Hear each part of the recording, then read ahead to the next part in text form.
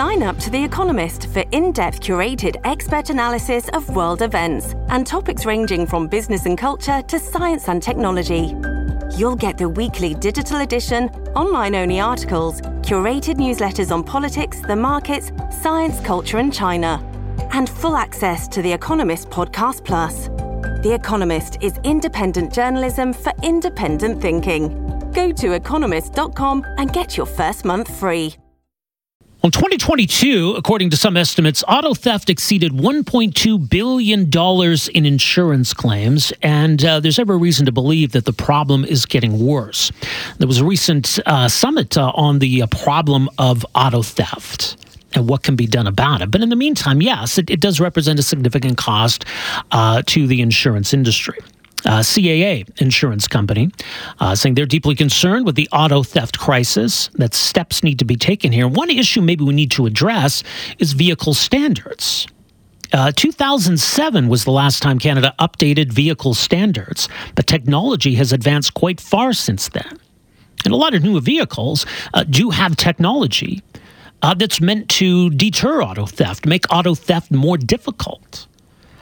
So if that technology is available, maybe we do need to update those standards. And maybe that's one way that we can reduce the problem. But certainly there are steps that individuals can take in protecting their vehicles, and maybe more we can do on the criminal justice side to try to deter this. But it is definitely a big problem. Joining us to talk more about these issues, very pleased to welcome to the program here this morning, Dominic Shaman, Manager of Advocacy with AMA. Dominic, good to have you with us here. Welcome to the program. Thanks so much for having me. So, as mentioned, the numbers in 2022 were pretty eye-popping, all kinds of reasons to believe maybe that 23 and perhaps 24 could be worse. What's the perception here? I mean, is this a problem that's worsening, first of all? Yeah, so the numbers you're talking about, those are national numbers. Yeah. And we've been seeing those increases all across the country. We've been seeing increases here in Alberta as well. The challenge we have here is we're actually increasing from what was already a really high rate. 1 out of every 5 vehicle thefts in Canada is happening here in Alberta, and it's been that way for quite some time. We're second in the nation, only to Saskatchewan, and it's this ongoing problem, but it's getting worse and worse with each passing year. Any sense of why that is? Do we know? I suppose there's all kinds of reasons for that, but it's concerning that this is becoming a bigger problem. It was already a problem before. Yeah, so thieves, they use vehicles to commit other crimes. And so as we see other crimes increasing, it's a natural factor that we would see vehicle thefts increasing as well. We also know that there's a growing element of an international market. So vehicles being stolen and they are leaving the country. And so, as you talked about, some of the technology standards haven't been updated since 2007, but we also know that a lot of these thefts actually are preventable by you or I just doing a couple simple things and making sure that we're protecting ourselves. And so where it is possible to prevent these thefts, we really encourage folks to do that, because that's going to help bring down the rate, but it also helps protect yourself and keep your vehicle, your home, your property safe. Well, that's the thing, right? I mean, so if this problem is getting worse, that does represent a cost, right? When someone's car is stolen, I mean, they report it to police, obviously, then the next call is to the insurance company. So insurance companies are covering that loss, and that's happening more often. That's an increased cost, isn't it? Absolutely, and as you touched on, across the country, this is $1 billion with a B dollar problem. But a number of factors are going into insurance rates, and that does include vehicle theft. It's an uncomfortable truth for some folks, but it is the truth. And so there are important things that Albertans can do to protect themselves, to prevent these crimes, and together, I think we'll be able to help address this. But it's only together that we're going to be able to do that. So in terms of steps people can take, there are anti-theft things you can purchase. There are just little things you can do. Like, what are some of the steps that individuals can take to better protect their vehicles? Yeah, so some of them, in some of the most extreme circumstances, it's actually even simpler than that. Don't leave your keys in your unlocked vehicle. Don't leave your vehicle running with the keys inside. If you have a garage, park inside your garage. Some of those things are simple. The other thing is, although the technology standards haven't changed since 2007, some of the same things that we've all known for quite some time, they still work. So like a steering wheel lock, the Club is probably the most recognizable brand, but that still works.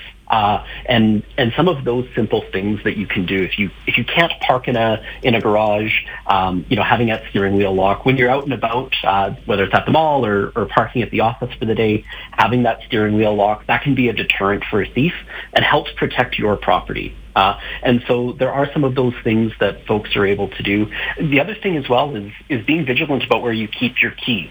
And so if you're parking in your garage, don't leave your keys in the garage. Bring them into the house.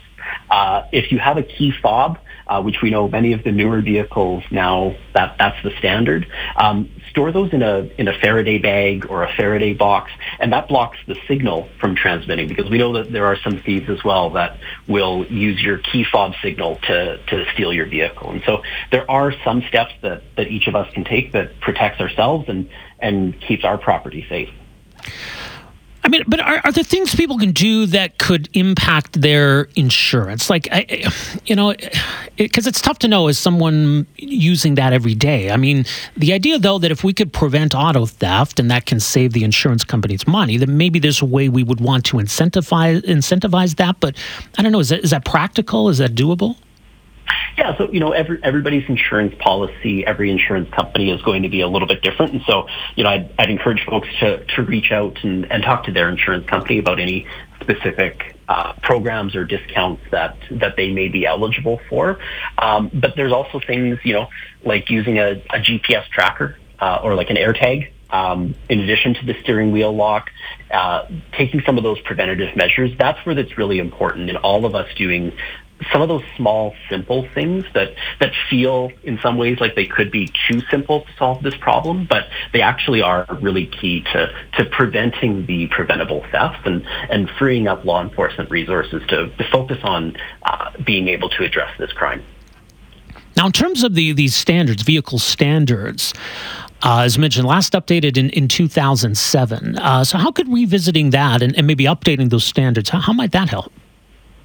Yeah, so it's just, as technology solves so many problems and makes our life simpler, in some ways it can also make life simpler for a thief.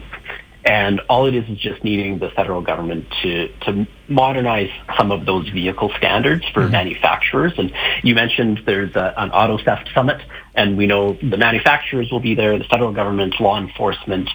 Really excited that CAA is going to be there as well to represent the voice of consumers and motorists across the country. And we know that there is that multi-stakeholder work. And again, that's where it's only together, by working together, that we're going to be able to solve this. And we know that it involves the manufacturers, it will involve the federal government, it will involve law enforcement across the country as well.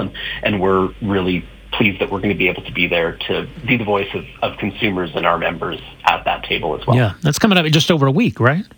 That's correct, yeah. Yeah, I think early February, yeah. Well, we'll see what comes of that. We'll leave it there for now. Dominic, thanks so much for making some time for us here this morning. Appreciate it.